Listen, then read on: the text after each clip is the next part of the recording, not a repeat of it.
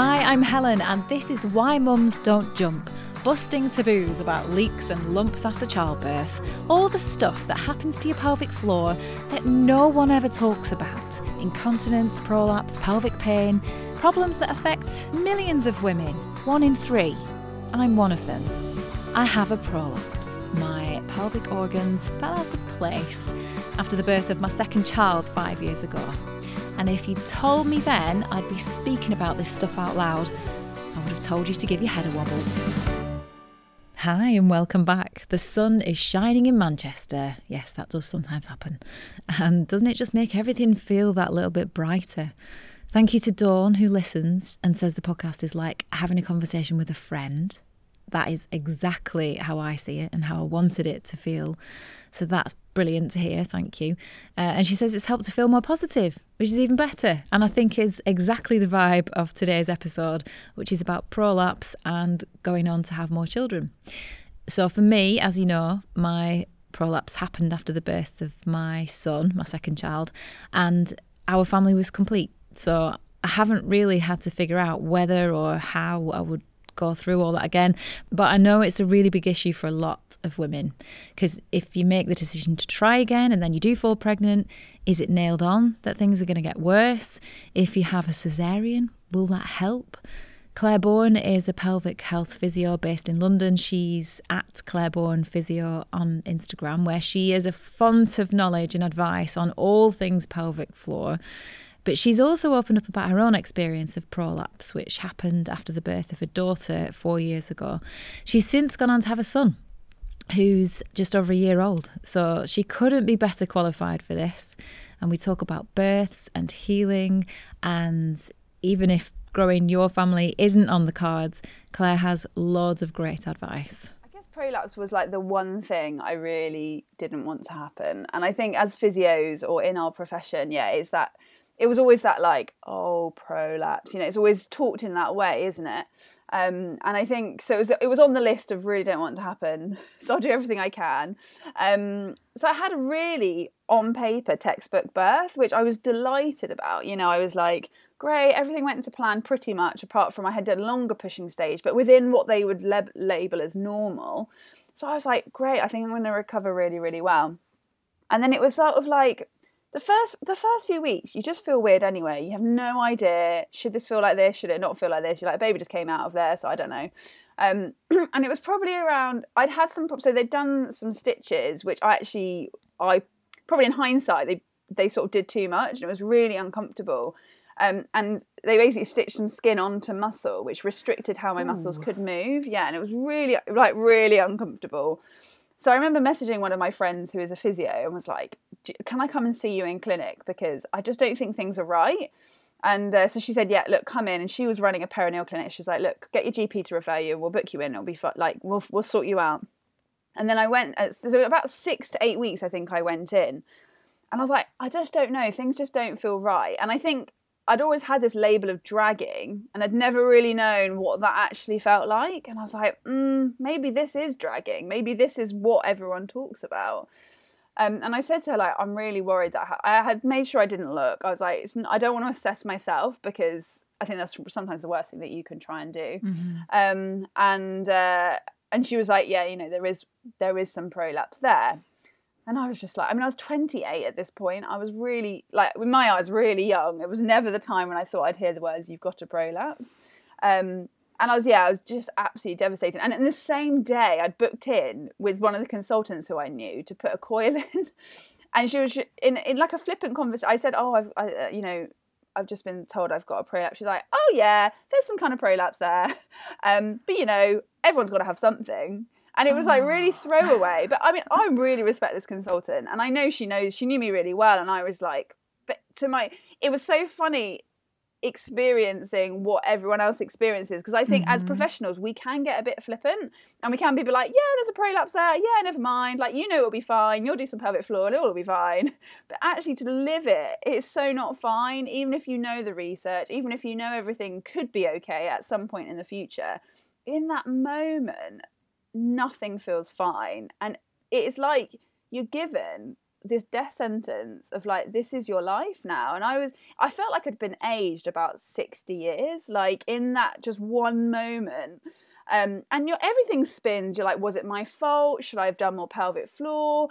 I should know better. I should have birthed better. If only I had done this. If only, and you go down this spiral of like, what ifs? And ultimately, yeah, nothing I could do could change it. But it really rocked me. And, you're early postnatal, you've got hormones flying. I remember in that same trip to the hospital, like I'd managed to feed, I think, twice from the wrong side. So then I'd leaked all down my shirt. I was in central London. I had a new baby. I'd driven there on my own, which was about 45 minutes. I remember just being like, this is so not what I signed up for. This is so full on. And yeah, I mean, I remember just being devastated. Like, obviously you have this weird, like, I'm still so delighted for this amazing baby, but like, wow, this is so not how I imagined it to be. And I got really stuck in a rut for quite a long time about it. It's interesting that you had all those emotions, I guess, that everybody has, but even though you had all the knowledge, you still lived it in the same way that everyone else is. And it is just like everything you've described, I can resonate completely with me. And just that sense of permanency. It's like, right, that's it now then. Absolutely. Okay. Yeah, exactly. And I think because it's given so much as like, well, it's prolapse, that's just it. And there's never this conversation, it feels like a lot of the time, of like, but actually, I think the word prolapse as well, like, I think we don't often delve into it enough in some ways, but actually a prolapse, you can have prolapses of different things, and I think sometimes when, you can have a prolapse disc in your back, and I think the conversation and the language about it is quite different. It's like, okay, great, well, we're going to do this and we're going to do this, and then, you'll have painkillers till this point, and you'll probably do this sort of physiotherapy, and then, and I don't, it never given that sort of same permanency, even though probably, yes, the disc will always be changed, but it doesn't mean that your pain and your experience will be what you're experiencing right now. But I don't think when it comes to vaginal prolapse, we approach it quite in the same way. And obviously I know that biologically it is a different thing, but actually when you come down to it, it's like, yes, there are changes in those walls. Yes, there are changes in where those pelvic organs are for some people. However, that doesn't mean that we're going to live like this forever. And I think it's that conversation that I think sometimes missing. But again, as I say, even though I knew that, I just couldn't get myself into that place. And it was a colleague of mine, another colleague friend who I knew had experienced prolapse as well. I remember just calling her and just being like, how'd you get through this? Like, I just don't know what to do. And she was so helpful to just, she was kind of like a year on from where I was. And she's like, it does get better. I've been able to do this, I've been able to do that. And actually she said for me for a while, just sort of leave the pelvic floor alone. I almost just like switch off from it. Because I think sometimes with prolapse you get so, and I don't know if you experience this, but you just get so obsessed with it. And like, how does it feel today? Does it feel better? Was it better this morning than this evening? Have I done something today that's made it worse? It's just ever present. It's like at the forefront of your mind all the time, whatever else is going on. Totally. That's the thing. And you're trying to be a parent, and yet in your head you're like, I feel it. Oh no, did I wear the sling too much today? Oh, did I walk too much today? I can't even walk to the coffee shop. All I want to do is get a coffee, and you just go round and round and round and round on it. And she was so good at just being like, just park it for a month and just know you will get better, but you're still super, super early days. And she's like, just leave it, give your brain a break. And actually that's just what I needed. And actually I just stopped doing any pelvic floor exercises, which obviously is opposite to what the research says, but I just mentally needed a break. And actually it really helped me I think just, have a bit of space from it and then come back to it. And then I felt a bit more confident. But my confidence was really what was knocked. Actually, when you think about it, okay, there's been a lot of changes in my body. Like, it's not like just, my vaginal tissues have changed. My tummy tissues have changed. My breast tissues have changed. Like, there was a lot of changes in my body. But it's funny how the ones that happen vaginally are just so much more emotive for obvious reason. But I think for me, a huge part of the journey has been accepting that though there are physical changes in my body, it doesn't have to mean that all of my life therefore changes. And that's been a huge part, I think, of the last 4 years. It's nearly 4 years, actually. Next week is 4 years. But it's taken me time to get there for sure. Yeah. And I guess moving on to the decision then to have another child, was it even something that was a big consideration for you? Because I know for a lot of women it is a really real fear, isn't it? Yeah, absolutely. So it's definitely a fear, but I definitely knew I wanted more children. So it was kind of this like, I've got to get myself to a place where I feel able to be pregnant again. So that first year postnatal, initially, I just didn't physically really do much exercise wise. I just kind of just did some pelvic floor and did some walking. And then about a year postnatal, I was like, I've really got to do something about this. And I was going back to work and things like that. So I got in touch with our local like holistic core restore. I don't know if you've come across them. Yeah. I actually did the same thing, but not until 3 or 4 years after it happened. Yeah. And it was what inched me back into some exercise. That was it. And it was just someone, I think, telling me what to do. Again, I had all the knowledge, but I just needed someone to tell me what to do, to give me a program. And I basically, through that second year, became completely asymptomatic. And I'm sure it totally was because I was training my body to withstand the pressures of everyday life. And I think that's such a key message with prolapse, isn't it? We're so like, the language has always been like protect, don't lift heavy, don't do sit-ups, don't lift anything, protect. But actually what we're really now realising, and I think the language is obviously hugely changing, is like, you're still doing these things in everyday life. Like if you videoed yourself throughout your day, you are squatting, lunging, lifting heavy weights. So just because we tell you not to do that in a workout doesn't mean that you're not doing it. We need to train your body for those moments. So I think when I obviously went back into that training for life, my symptoms massively changed. And I think also mentally I changed because I was like, wow, I can do so much more. My confidence grew and it was huge. Totally. And so by the end of that, so I actually chose to, I breastfed for 2 years the first time. And so I was very much like, I really want to finish breastfeeding, give myself a short window, a break before I go and do it all again. So that was part of the decision. And part of it was like, I just want to give myself as long as possible to has got as strong as possible before I kind of do it all again. So it definitely was a consideration, but I guess, you know, my prolapse was on the mild side. So that was all part of the consideration as well. But I kind of just knew I just had to kind of get on with it. And I accepted that it could get worse. I accepted that I may be more symptomatic in pregnancy. But yeah, it was kind of just like, I just wanted to have more children. And so I was also like, you know, I don't know how the birth's going to go. I was like, just fall pregnant and then almost deal with it then. And I was like, you know, I could... not that this is necessarily recommended, but you know, there is always the consideration, do I have another vaginal birth or do I have a cesarean birth, you know? It's the big question, isn't it? It's the big question. Like, if you're going to do it, how do you do it? How do you do it? And I went through all of that. In the end, what I decided I wanted to try and have a vaginal birth again because it had been so uncomplicated the first time. I was like, the likelihood is that it will be uncomplicated again. And rather than having to go and have major surgery, and I was like, I think I could do it. And because I was asymptomatic at this point, I was like, I think let's try. And part of my problem the first time was that I laboured really quickly at home. And then I had the transition into hospital, which slowed things down. And then it was that trying to get things going again, which then was, I think, part of the challenge. I think almost if I'd stayed here, I would have had my daughter within probably the hour. But first time round, you've literally got no clue. But now having given birth again, I can see the signs were exactly the same. And I gave birth literally like half an hour after those moments. So I said, my husband was like, who's a doctor? So this is really interesting. He was like, let's have a home birth. And I was like, you are crazy. Like, no. And he was like, no, but he's like, I think it's sometimes easier for them if they've been watching you. Because he was like, you genuinely, I think you would have done it at home last time if we'd known and we would have had support. But you never know how you're going to labour. But yeah, he was born within like 2 hours at home. It was like super rapid. My body sort of just did it. And I think, I just felt really relaxed and comfortable. And I didn't think about the prolapse actually in the delivery at all. Like, I mean, there's so many other things going on, isn't there? You're like, just get this baby out of me. But yeah, I just didn't even, and actually through most of the pregnancy, my symptoms didn't get worse, which was amazing, you know, and I was good at doing my pelvic floor and I did go and see a physio and I made sure that I did my perineal massage and I did everything that I tell other women to do. So I really tried to just kind of look after myself. But also I kept more active, I think, in pregnancy. In my first pregnancy, we were like doing up our house. It was a mental 9 months.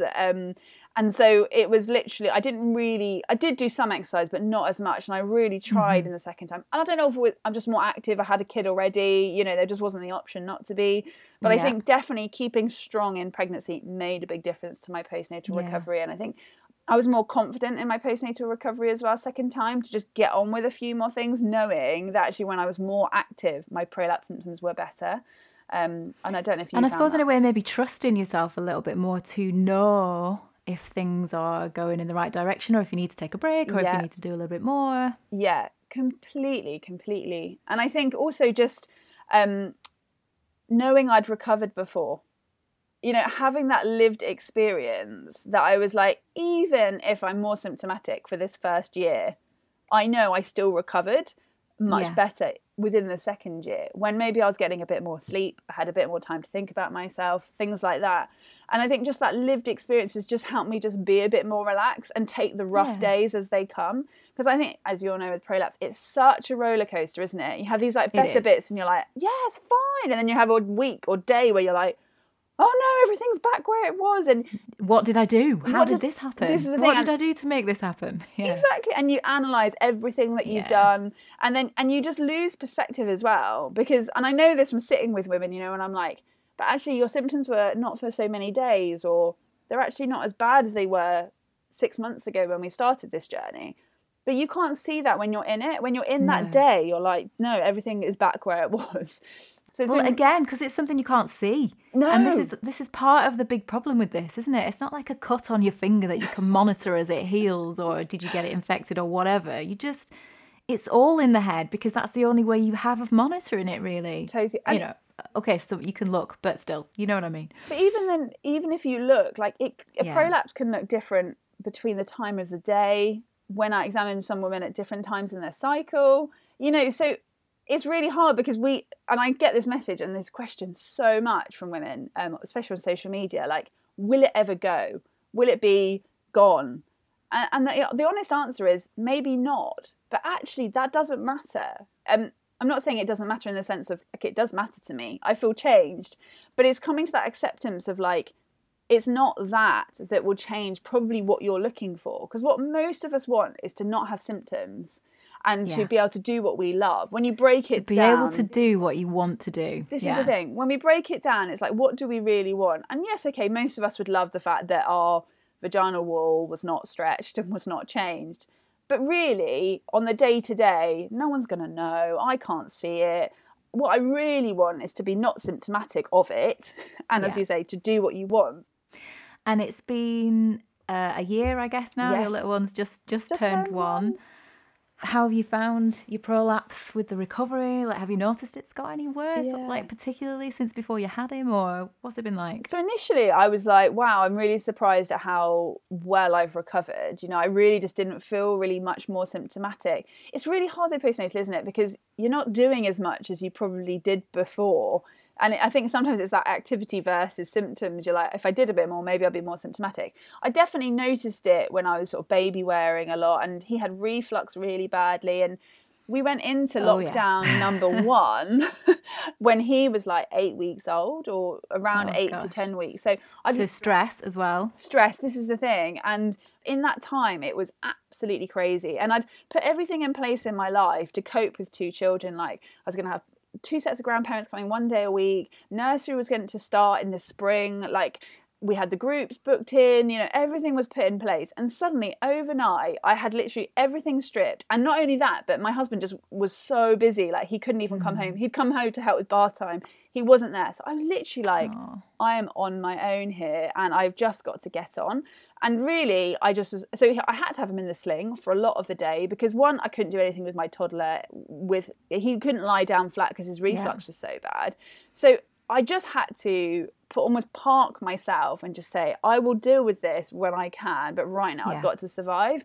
So in that time, I would say I was a bit more symptomatic by the end of the day. It was that classic, like, morning was okay. I'd baby wear a lot during the day. I'm not anti-baby wearing. Baby wearing is life. Yeah. But but you know, when we add weight or we add challenges, it can make you more symptomatic. Not everybody, but some people. And I personally just found that did aggravate me by the end of the day. So I had a few months like that, really. But and then I think I was able to do a bit more activity once the summer came. Things settled a little bit in the crazy. And definitely I noticed that once I'm more active doing exercise-wise, I feel much better. And I mean like workouts, not just pelvic floor exercises. And then, yeah, really then he's become more able and more. So I guess I've been carrying less. So, but I'd say this last 6 months has been a bit up and down. And I think a lot of that has been hormones, like periods returning, things like that. Yeah. So then I was like, oh, I've been fine for 3 weeks. And I was like, why am I suddenly more symptomatic? And then you'd have your period and you'd be like, oh, right, that's why. And so that, but I haven't had periods for like, a year and a half or however long it's been. So that was definitely a change. And they get big and they get heavy, and then then they tease and they just want to cling on you again, and then you're trying to lug toddlers and at the minute, the only way I can see people is if I go out for a long walk and in the mud, and I'm pushing buggies, dragging scooters, and so when you look at my life, I'm like constantly physically doing stuff. So yeah, I've accepted the rough with the smooth. I definitely found the recovery easier than last time. I think sometimes I can't decide if that's a physical thing or a mental thing at times. But I think both. I think physically I found it easier. But also I didn't have any stitches in my muscles this time. So I think I felt like my pelvic floor just recovered quicker. I still think they're recovering a year postnatal. Like, I don't believe in it's not a 6 week thing. Oh no. I'm still working on it. And some days I just forget. Like, it's my job. I talk about it constantly. I talk to people about it constantly. But I get to the end of the day, I'm like, I've done no pelvic floor exercises today. We're all the same. Yeah. Okay. Well, that's going to offer a lot of positivity and hope, I think, for a lot of women. So, I read that there isn't a lot of research around this. Is it automatically the case that another pregnancy will make your prolapse worse? I don't think there is a lot of like concrete. No. I think anytime we add load and weight to weakened structures, if you like, you're kind of saying, well, there could be ongoing weakening. Personally, for me, like, there wasn't a huge amount of change. Again, it depends on what that birth is. If you maybe then went on and had a forceps delivery or a ventouse or another significant tear, it might be different. Yeah. And I think sometimes women experience things after a second birth, and that second birth gets all of the blame. But actually, I think sometimes things, and I've seen this in myself as well, I think we forget that our pelvic health is not just boundary to pregnancy and postnatal. Like, part of my story was I had something called hypothalamic amenorrhea, which basically means, I know, very long, fancy medical term, but basically no period for a significant amount of time based on to do with your brain and stuff like that. So I had about 3 or 4 years of no natural periods. So I'd been on HRT that menopausal women would be put on. I'd tried loads of different pills. I was really progesterone intolerant. It was just this crazy concoction of hormones for about 3 or 4 years. But I'd had no natural periods. And part of that had been, it really affected my bowels. And I know a lot of menopausal women talk about this, like they're being more constipated, bowels being a bit of a problem. And so I honestly think some of those changes had happened before I even fell pregnant.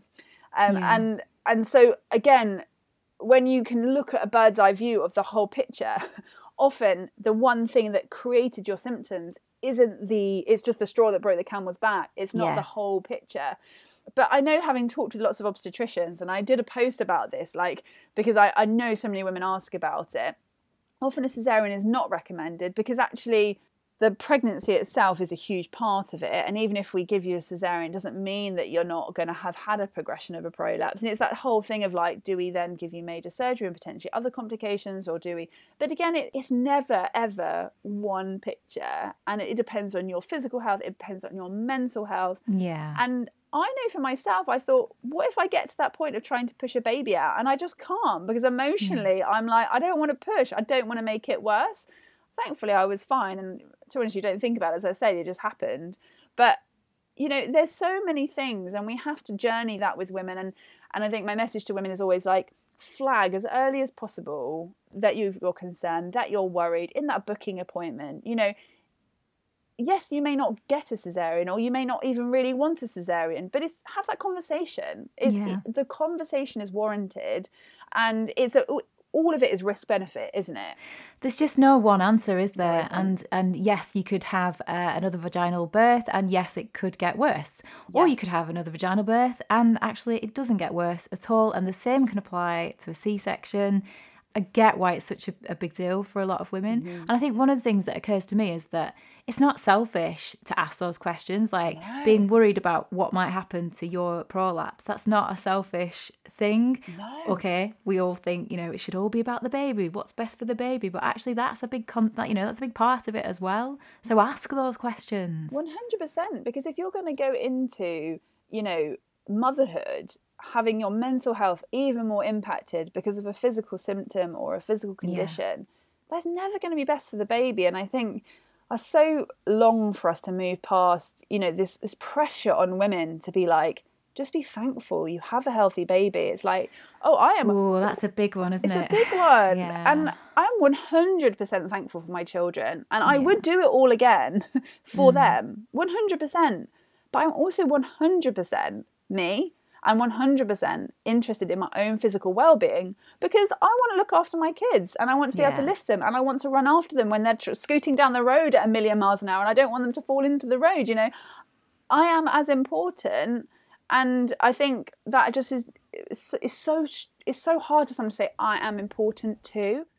I'm going to let you go in a minute because you've got a lot going on. But I just wanted to ask you one last thing, which was about your openness. Your Instagram's great. Like, you talk about your own experience and put all this advice out there for people. Yeah.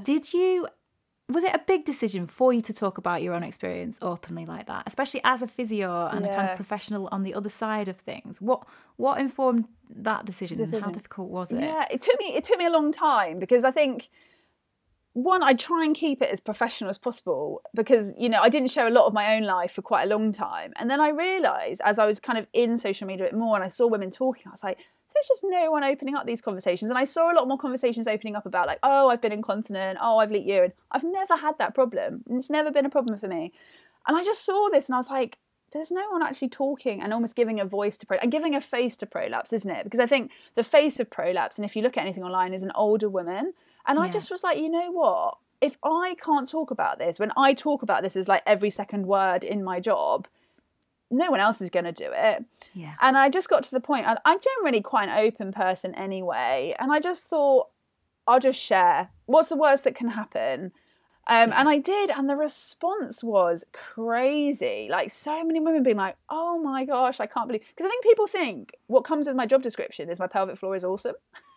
And I'm like, sadly, it's you and your perfect pelvic floor. Yeah, exactly. That's part of, like, top of my CV. It's just not the case. You know, we live it in the same way as everywhere else. And sometimes I think we're a little bit crazy as pelvic health physios because we're so obsessed. But I just was like, I'm going to put it out there. I didn't really discuss it with anyone. It was part of, like, I'd done my postnatal check and I thought, I'm just going to say it. And then women were, like, really resonating with it. And I was like, all right, well, I'll just share a bit more, because actually, why not? You know, why not? And actually, I've been amazed at how many people have been like, thank you for sharing. It's really helped me in my own journey to know. Because I think it's the loneliness in it that is part of the problem. Yes. And as you say, you go on a forum and everyone's, you know, having surgery, or that seems to be the only option, or it's just the end of time. And I was like, we need a different narrative, and we need to start saying to women, this is not the end.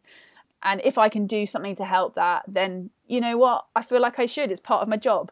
You know, that's what I do in my day job. So why should I not do that on social media? I never imagined when I was on social media that I'd ever have a sort of a platform that I could share this on. I never started it for that reason. I just thought, I'll just see what happens.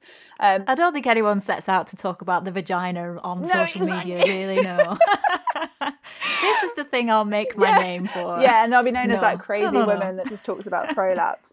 But I think also there's been a huge shift in social media, hasn't there? There's been a lot more professionals on there. There's been a lot more people looking for support. And actually, I think what an interesting year 2020 was, you know. Suddenly, my experience coincided with the pandemic when women couldn't get help. And I think it's been a really interesting time. And then I think that was all part of my decision as well. I was like, women can't even access help. I mean, we're all on social media all the time at the minute because we're stuck in our houses. Like, let's bring that here. So sometimes I'm like, oh gosh, it's out there now. And in the end, I'm like, well, actually, we need to be having these conversations. There should be no shame. There should be no shame. No shame here. Not anymore.